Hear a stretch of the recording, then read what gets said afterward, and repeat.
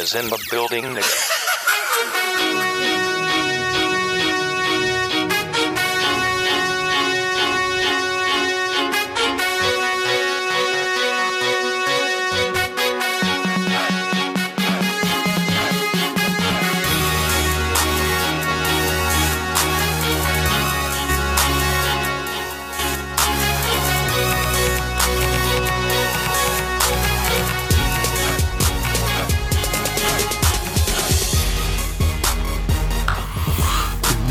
Afternoon, evening, night, whatever time it might be. Thank you for tuning in to another episode of the Cho Show podcast here on SongReport.com.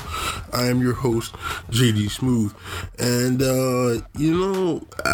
but before I start, really, I just want to say two things that I got correct about last week's episode. Number one is still, I have not figured this team out after this game. I had said, that I highly doubt the homecoming game is going to tell us anything different about this team.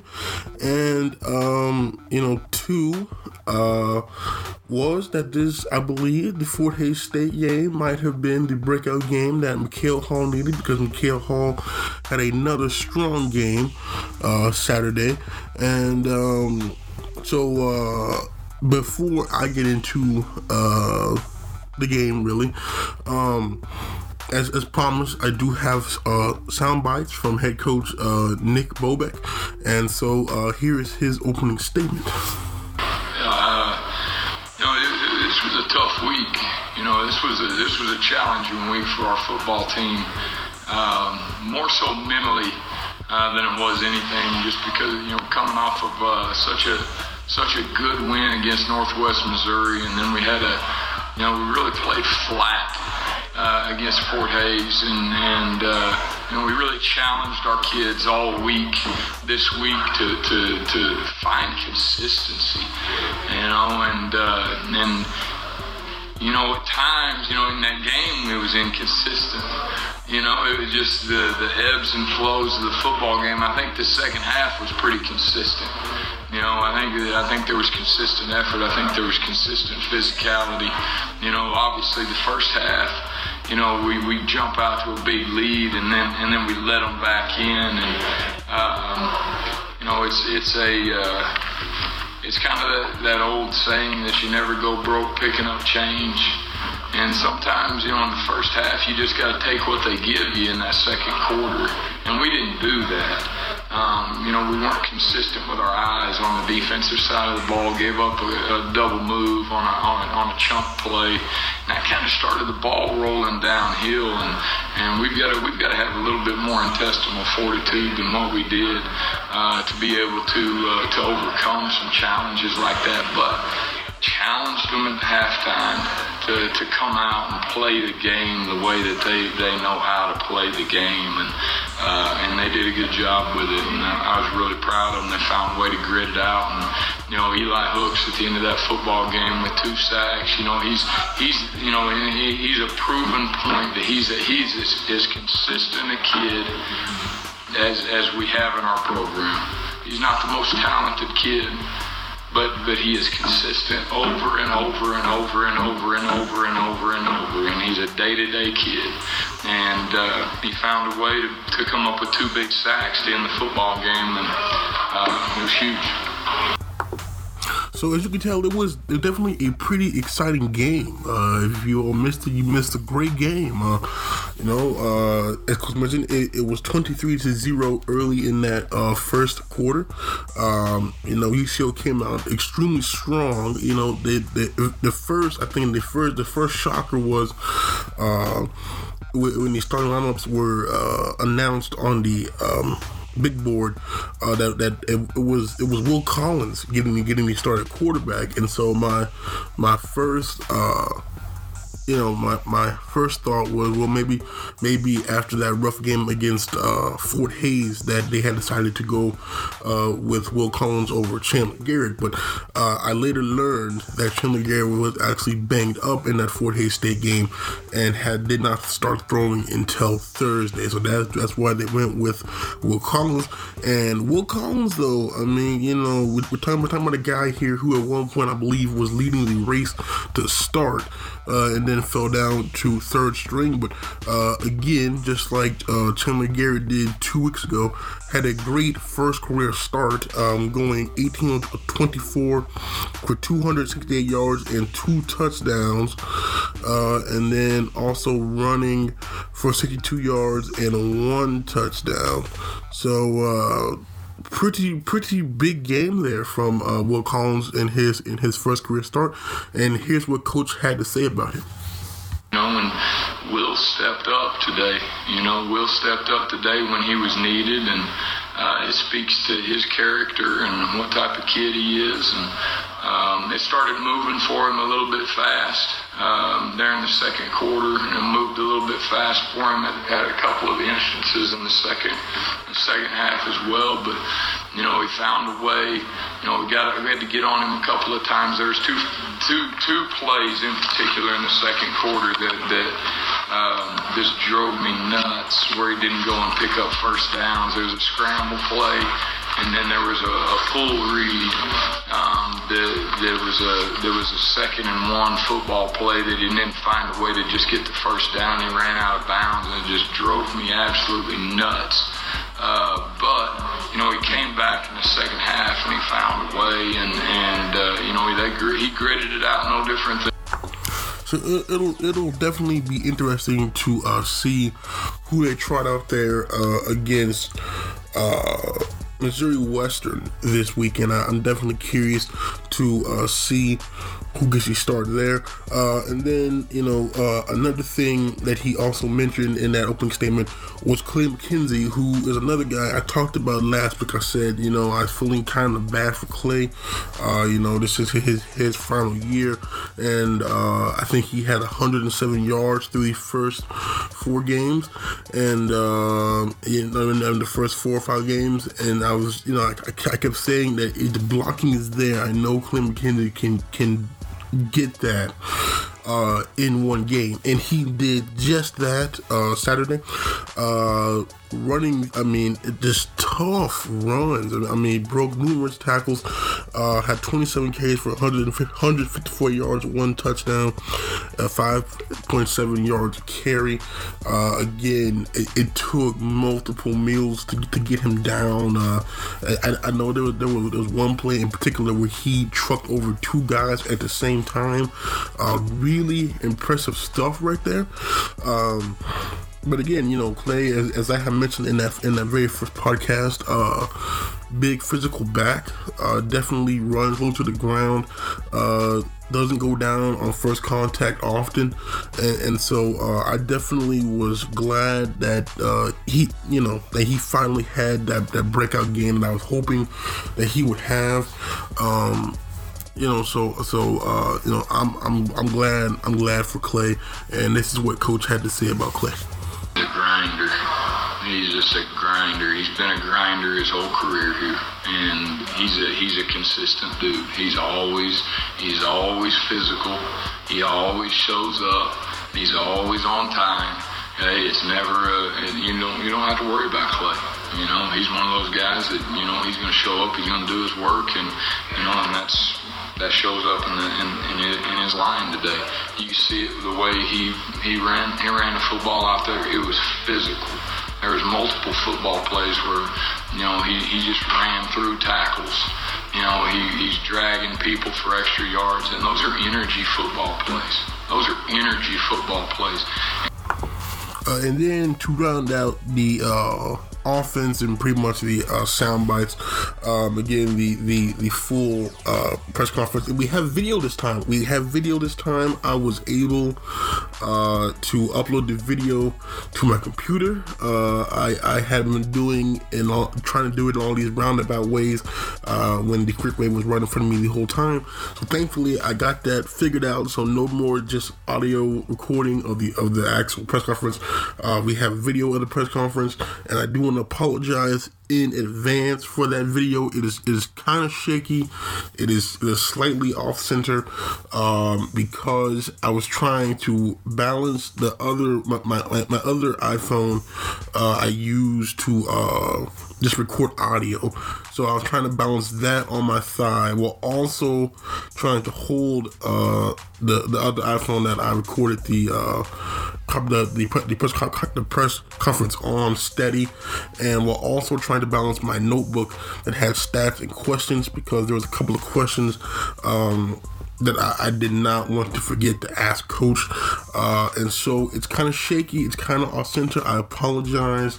I will definitely do a better job of that next time, because I will have my questions pretty much memorized, or I'll just set it down somewhere else on the chair next to me, so we don't have that problem. But again, the full press conference, I believe it was about 9 minutes, is will be below on this page. So again, if you want to hear the full press conference, there were some things there that I did not pull from, so I definitely will check that out. But to round it out, I do need to give here a shout out. I mentioned him in the opener here, Mikhail Hall. I've been kind of critical of Mikhail Hall in previous podcasts, because again, I had heard such great things about him.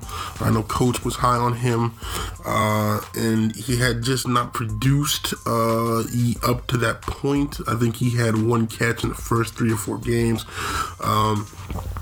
and so I was kind of critical the guy, like, hey, this is a dude again in that inter squad scrimmage that I thought could really make an impact. It just was not happening. But again, as I also mentioned in the opener here, that last week when he had 3 catches for 56 yards, I believe, I said, hey, maybe this is what he needs to get going. And apparently, I must have been somewhat correct there, because he had 8 catches for 116 yards. I have to say, I was really impressed by Mikhail Hall. The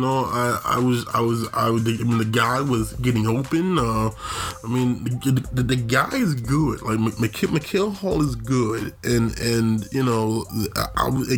I thought that the reason why he had that breakout game Saturday was because of the momentum that he had coming off the Fort Hays State game. But Coach had a different reason for why Mikhail Hall's recent success. We'll start practice habits. It's kind of a theme here, and I understand that, and it's kind of boring. But consistent practice habits. He has practiced better than the other guys at that position. And the one play, the big one in the second quarter that could have been a touchdown, it is what it is. But he responded. He responded in the fourth quarter with a huge catch on a 3rd and 8. He found a way to put stuff behind him and go compete. He is an extremely talented kid. He is highly, highly, highly talented kid. He has to learn consistency. He has to learn what day-to-day work is. And he's got to learn that quarterbacks trust the people who are where they're supposed to be. And when they can just throw it to a spot and trust that he's going to be there, then they got a chance. And he's so talented that it just takes care of itself. Yeah, so, I guess practice makes perfect. So again, overall, a strong game from the Bronco offense here. 483 yards.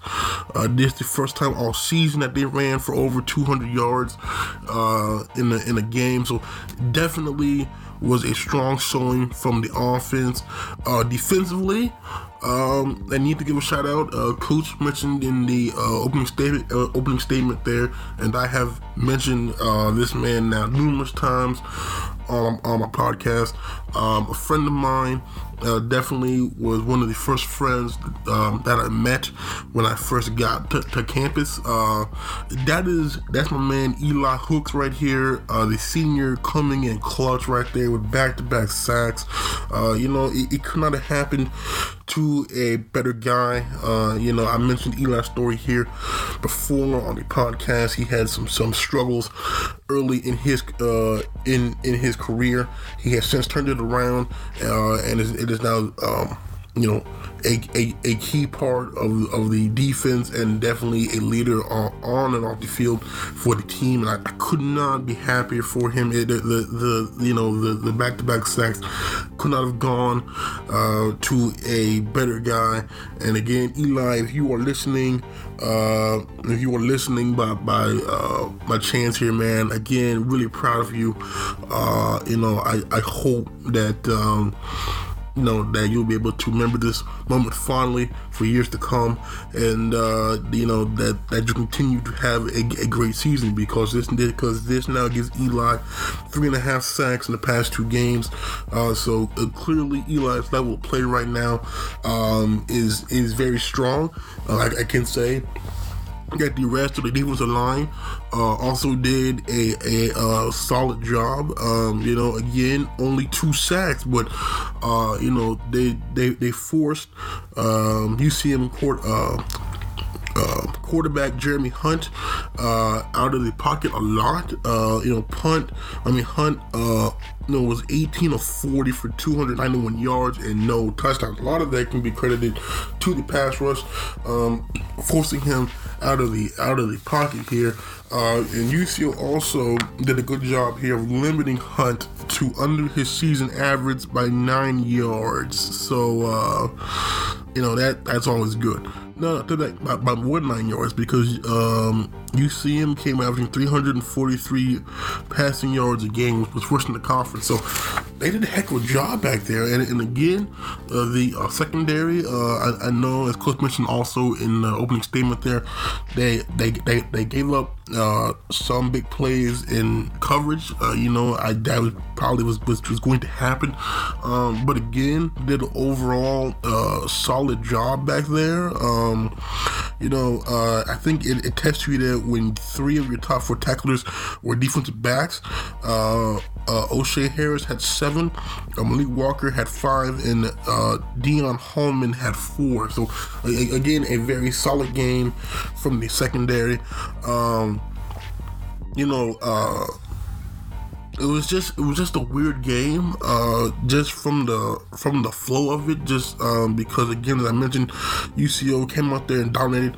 Will Collins on his first 2 drives scored touchdowns. He had scored his first career touchdown on a 48-yard run on a option keeper there. I did not know that Will Collins was that fast, but Will Collins, man, has some wheels. And then he hit Ronald Monroe, and Ronald Monroe is a guy that I also was somewhat critical of here. But Ronald Monroe is a guy that seems to not make a lot of catches, but when he does, they are for big games, because he had a 1 catch Saturday for 59 yards that went for a touchdown. So Ronald Monroe here definitely has big play ability. So that's always good. And then they got a safety on a bad snap. They were able to get down there and get the safety. Made it 23-0 at the end of that first quarter, and I was sitting there, I was like, man, like, we're in for a great homecoming right now. We already got 20 points on the board here. It's gonna be smooth sailing from here on out. And then to UCM's credit, they didn't fold. They didn't fold. They came rolling back, pretty much scoring 26 straight points.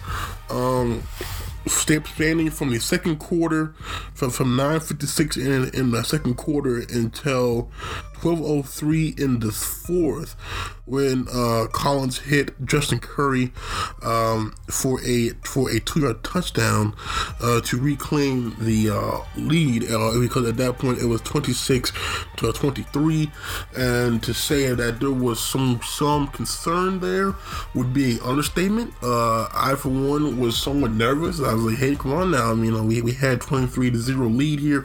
Let's not blow this on homecoming. And again, two of the teams' credit there, they didn't get too down on themselves. They came back and scored the last 10 points of the ball game there to get the win. Defensively on that final drive for UCM, I know they had at least 3 chances to get off the field earlier.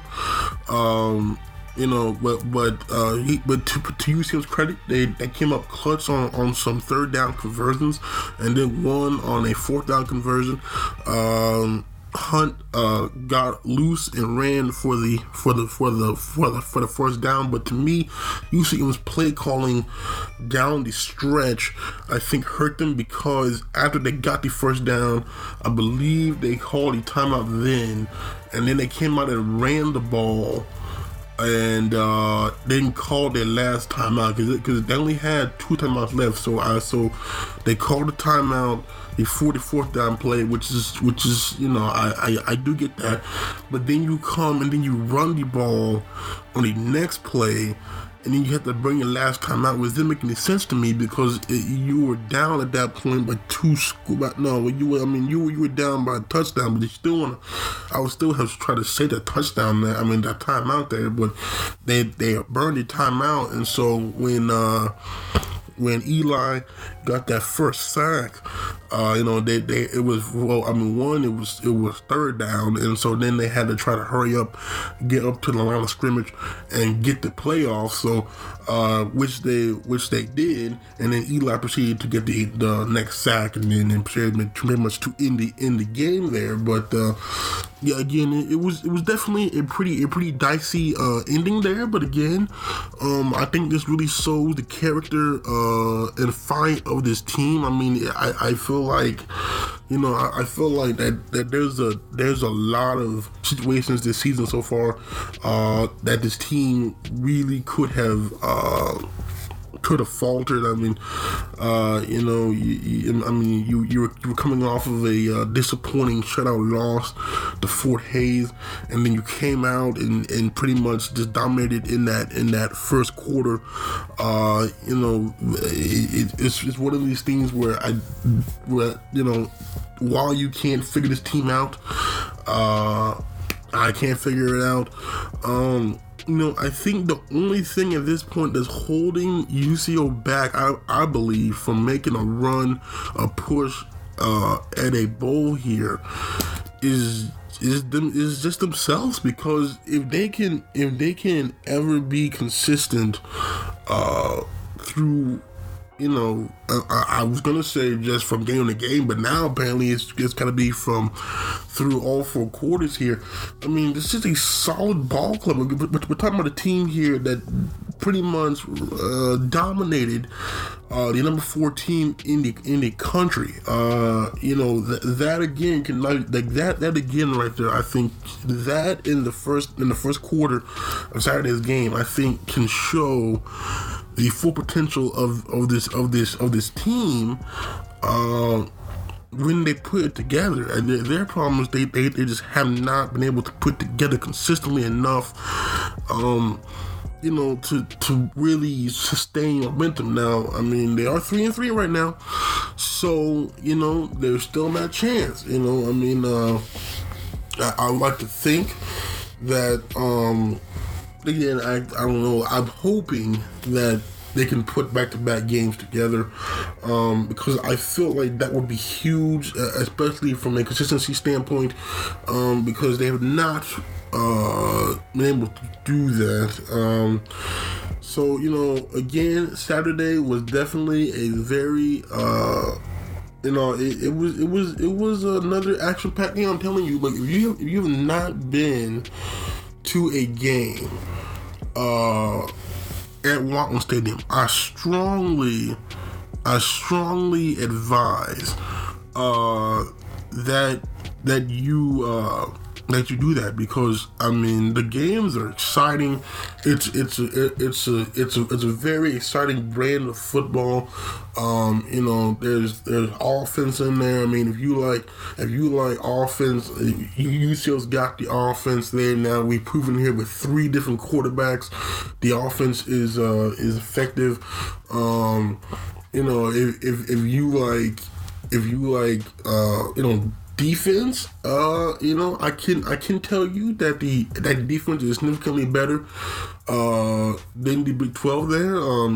If you're just a fan of local high school football, then you definitely want to come out to a UCO game, because the roster is loaded with local talent. And so again, it's good football. It's good football, local guys. Will Collins is from Lawton. Mikhail Hall is from John and Marshall. Eli Hooks, I believe, is from Deer Creek. So you got 3 guys that were key contributors to the win today. That are Oklahoma natives. Then you look at O'Shea Harris. I believe O'Shea Harris is from Lone Grove. I believe Malik Walker is from Spiral. Then you got Dustin Bosk. Dustin Bosk is from Claremore. So again, a lot of the guys that you see out there flying around making plays are local guys, and again, it's a very good brand of football. And so again, if you have not gone to see them yet this season, I strongly advise that you do. Now moving on to this week's opponent, they play Missouri Western, who was 4-2 on the season. They're coming off a 33-10 win over Missouri Southern. I don't know how this is working, because I'm pretty sure 5 out of the 6 games this year, the opponent has played Missouri Southern the week before. I just kind of find that funny how that always happens. But Missouri Southern, just looking at the stats here, there are some things here that I definitely feel like UCO should be able to exploit here. One, I'm looking at the first downs, and Missouri Western had 17 to Missouri Southern 16. So if we look last week, UCO lost the first down battle by only 21-20. So that's an area there, because they were able, because UCO was able to win the time of possession battle by almost 5 minutes, pretty much 4 minutes and 56 seconds. They had more than Missouri did. So that's always key. The more your offense is on the field, the less their offense is on the field. And then from a third down standpoint too, Missouri Southern held Missouri Western to 3 of 11 on third down. So, Missouri Southern was able to get off the field. Now, again, last week UCO was able to get off the field too. Central Missouri was 4 of 13 on third downs and 2 of 4 on fourth down. So again, the defense, while giving up 437 yards, was still able to get off the field. They were still able to get the ball back to the offense. And again, that's something there where if a winless Missouri Southern team was able to get them off the field, I know that UCO can definitely get them off the field. So those are some areas there I think that they can definitely win the battle in. Looking at Missouri Western, they come in averaging 30 points per game, 224.7 rushing yards, 5.5 yards a carry, 182 passing yards a game, and 406.7 total yards of offense a game. Now, just looking at, when I looked at the individual stats here, it appears to me that they're one of these spread option teams, similar to Pitt State, who is still undefeated on the season right now. So actually, that 21-7 loss in opener is not looking as bad as it originally had thought. And then, Kearney also ran the spread option too. So,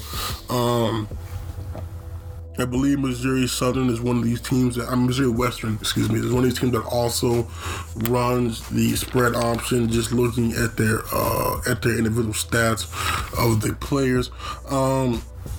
They have now Missouri Western does though average 108 penalty yards a game, so that is definitely an area there where especially the penalties can kill you. I don't care how good you are, penalties can kill you, and 108 yards of penalties is a lot of yards like a game. I mean, like some teams don't even have that much through 4 or 5 games, but the Missouri Western's averaging that a game. So that definitely is something to keep an eye out on.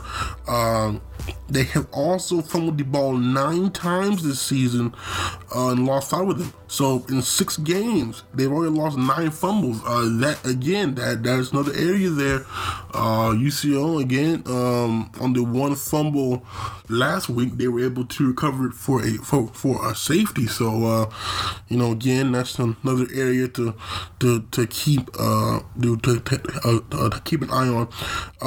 And they are 42% on third downs. And now defensively, they have 12 sacks on the season and 10 interceptions. So defense is definitely stingy. They're only allowing 20.8 points per game, 111.8 rushing yards a game, only 3.2 yards per carry. Now they are, however, allowing 255.5 passing yards a game, 7.1 yards a pass. So So to me, that's probably going to be the area here where UCO can definitely exploit that. And I know they have 10 picks on the season here, but I definitely feel like whoever they start out there, whether it be Chandler Garrett or Will Collins, is more than capable, I believe, of making plays through the air, especially if McKill Hall continues his strong play. And then they're allowing 367.3 yards a game. They have been sacked on the year 5 times and have thrown 2 interceptions. So again, the passing game here seems to definitely be Missouri Western's weak point here. And then I even went next level on the stats here by looking at the scores by quarter. In the first quarter, Missouri Western has outscored opponents 45-28. So the second quarters have been dead even at 36 each. The third quarters where opponents have outscored them 41-33. And then the fourth quarter, Missouri Western has outscored opponents 66-20. So to me, the key area there for UCO is going to be the second and third quarters, because that's where it seems like you can take the lead. So to me, they can keep it close in that first quarter, and then the second and third really put the foot down. Then it's going to make it hard in the fourth, because in the fourth right now, they're outscoring their opponents by 46 points. I'm not necessarily sure that I really want that to be close heading into the fourth. We'll try to take care of that in the second and third quarters. Now again, UCL's ability to get off to quick starts. I strongly believe that they can do that. Once again, it's going to just be how they finish, because it's been seen now. This is at least 2 games that I personally have seen where they had big leads, and then they kind of started letting it falter. So it's definitely going to be even more imperative here that if they get a big lead, that they keep the lead. And then some key players for Missouri Western, their quarterback, Dom Marino. I don't think it's how I say it, but I'm going to just go with that. Dom Marino, 6'2", 200-pound senior, has thrown for 292 yards, 7 touchdowns, 2 picks, 58.2% completion percentage, and has also ran for 320 yards and 3 touchdowns. Is their 3rd leading rusher, averaging 5.5 yards per carry. Again, I mentioned that they run what I believe they run the spread option. Again, just looking at the stats would lead me to believe that. They have a 3-headed backfield, or really 2-headed. I put down a 3rd guy because he has 100 yards on the season, but they top 2 backs. Shamar Griffith, 5'7", 150 sophomore, has 52 carries for 394 yards and 2 touchdowns on the season, averaging 7.6 yards per carry. And then James Bailey Jr., 6'5", 205, redshirt freshman from Western Illinois, transfer. Has 64 carries for 385 yards and 3 touchdowns with 6 yards per carry. And then the 3rd back I mentioned was Derek Gray Jr., 5'10", 195 senior, has 39 carries for 166 yards and 1 touchdown on the season. So none of these backs average more than 65 yards a game. So it's telling me that they definitely spread it around. But again, both effective backs here, both averaging, 7.6 and 6 yards a carry, especially there. That's, every 2 carries is the first down. So that's definitely nothing to scoff at there. And then when they do decide to pass, their top 2 receivers stat-wise, Keelan Mack, 5'10", 180 senior, 21 catches for 230 yards, 2 touchdowns, 11 yards a catch. And then Eliza Cunningham, a 6'2", 200-pound senior, 15 catches for 166 yards, no touchdowns, and averages 11.1 yards a catch. And then their 3rd receiver, well, he hasn't done a whole lot. Well, I mean, he does have 8 catches for 135 yards and 1 touchdown, averages almost 17 yards a catch. That is of Last Chance U Season 3 fame, Carlos Thompson, 5'9", 185. I was really hoping that this would be a home game this year so I could see Carlos Thompson in action, but it was a road game. But Carlos Thompson, I think he missed their first game, but clearly he averaged almost 17 yards a catch. Carl Thompson is if you watched Last Chance U, you know that Carlos Thompson is indeed a very talented player. He also is their leading kick returner here. 7 returns for 136 yards and 19.4 yards a return. So not only can Carlos Thompson affect you in the pass game, now it can also affect you in the return game as well. That's definitely somebody usually is going to have to keep an eye on, because I noticed, especially during that Kearney game, whenever Kearney did go to the pass, it was really effective. They had a lot of deep shots there. They connected on a lot of passes. I believe the QB was like 6 of 8, but most of them were big chunk plays. So it's definitely going to be interesting now to see how the pass defense does. They have made changes in the secondary since that game. So I'm definitely interested to see how that fares against another spread option team.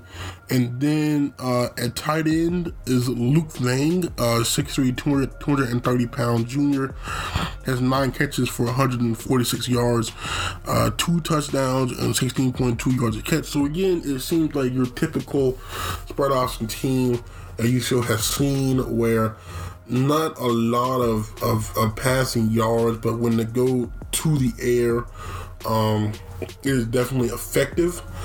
So, again, I would like to think here, if you're UCO, again, defensively now, you have seen 2 spread option teams. I think at this point that you gotta just expect to pass. You gotta be able to defend the pass there. You can't get caught looking in the backfield there, because Kearney ran a lot of fake option passes, and that seemed to have caught UCO at least a couple of times. So I would like to think, though, by now that defensive coordinator Russ Pickett and the rest of the staff will make necessary adjustments there.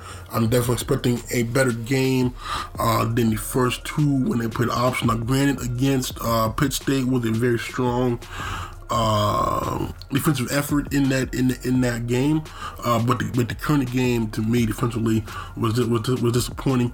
I like to think that they're going to come out there again. Hopefully, do what they did against Pitt State, because they really pretty much shut down Pitt State's offense. And so I'm hoping that this thing can happen this Saturday. And now defensively for Missouri Western, they are led in the secondary by 2 defensive backs. Brandon Dandridge, 5'10", 180-pound senior, leads the team with 4 interceptions. Has 10 tackles, 11 pass deflections, and then where he really makes another impact is in the return game. 14 punt returns for 226 yards and 1 touchdown. So definitely a guy here I would avoid punting to. If you do punt to him, make sure that you wrap him up, because he definitely seems to be a guy that can really flip a game for you, can flip the field position, and definitely might have an impact in this game. The other defensive back is Jabbar Miles, 5'10", 185-pound senior, second on the team with 3 interceptions and has 30 tackles. So secondary for Missouri Western here, they got 2 guys combined for 7 interceptions. So definitely the quarterbacks are going to have to be on their A game. But again, I feel like UCO can get it done through the air. They've got it done through the air now. Often this season, it's just it's going to be just come down to decision making. What calls decision making looked good. I mean, the guy only missed 4 passes the whole game, and I know 2 of them were drops, so he only missed 2 the whole game, really. So again, and then, Chandler Garrett in that Northwest Missouri State game also, I think only missed like 6 passes. So the quarterbacks have proven that they're capable of making good decisions. They will definitely need to do that again this week. And then in the linebacking core, they have 2 linebackers. One, Anthony Williams, 6'2", 215-pound junior, is their leading tackler with 44 tackles. Also has 1 forced fumble. And then James Husky, 6'5", 225-pound senior, second on the team with 36 tackles, 3.5 for loss, and 1 interception. And then up front, Tyler Bosca, 6'4", 230-pound sophomore, has 19 tackles, 5.5 for loss, and is the sack leader with 3.5.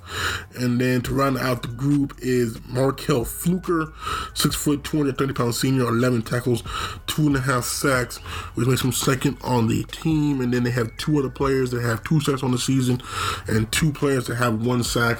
So, Again, it's definitely probably going to be a test. But again, I know UCO is up to the task here. Again, as I mentioned here, they have definitely already gone through adversity already multiple times during this season and have responded each and every time. You definitely have to give the credit to the leadership in the locker room as well as the coaching staff here.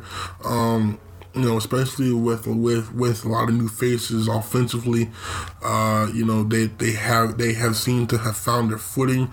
They are improving, and I think that again the game last Saturday definitely was a step in the right direction, especially from the ground game. Again, you finally had a 100-yard rusher. Clay McKenzie again now is proving that when he has a hole, will definitely hit that hole with everything he has. And again, I just can't say enough about the senior leadership here, whether that be Clay, whether that be Eli Hooks.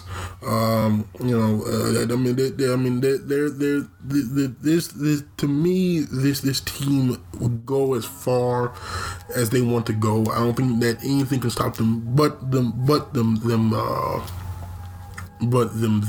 themselves. And as soon as they can figure out their consistency woes, I really think that this team can honestly make a run. I mean, they're 3-3 now, so you figure you got 5 games left. They can make a run. I know they can. But again, it's just going to boil down to consistency. Can they play at a high level for back-to-back games? I guess we will hopefully find that out this Saturday as they travel to play Missouri Western. So that's going to do it for this week's episode of the Cho Show podcast. Next week, we're going to again break down the game against Missouri Western and preview, I believe, the Washburn game. I think that is a home game, and I'm looking forward to again being there, providing you with the sound bites and the press conference, and hopefully another exciting game. I want to end on a final note here. I'm not sure how true this is. I have been told that starting wide receiver Nelly Curry is out for the season with that shoulder injury. If that is the case, I wish Curry a speedy recovery, man.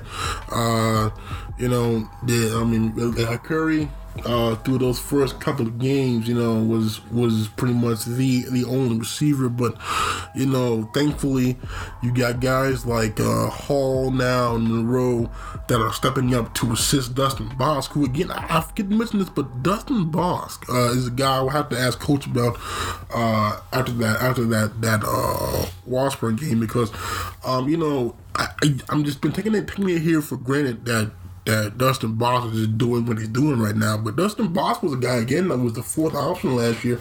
The man right now, for all intents and purposes, has been the go-to guy. I mean, we're talking about a guy here that's having a career year, quietly too. But that's a guy I'm definitely gonna have to ask Coach about, because again, he's having a heck of a season so far. So that's gonna do it. My name is JG Smooth, and I'll talk to you all later. Bye. Have a beautiful time.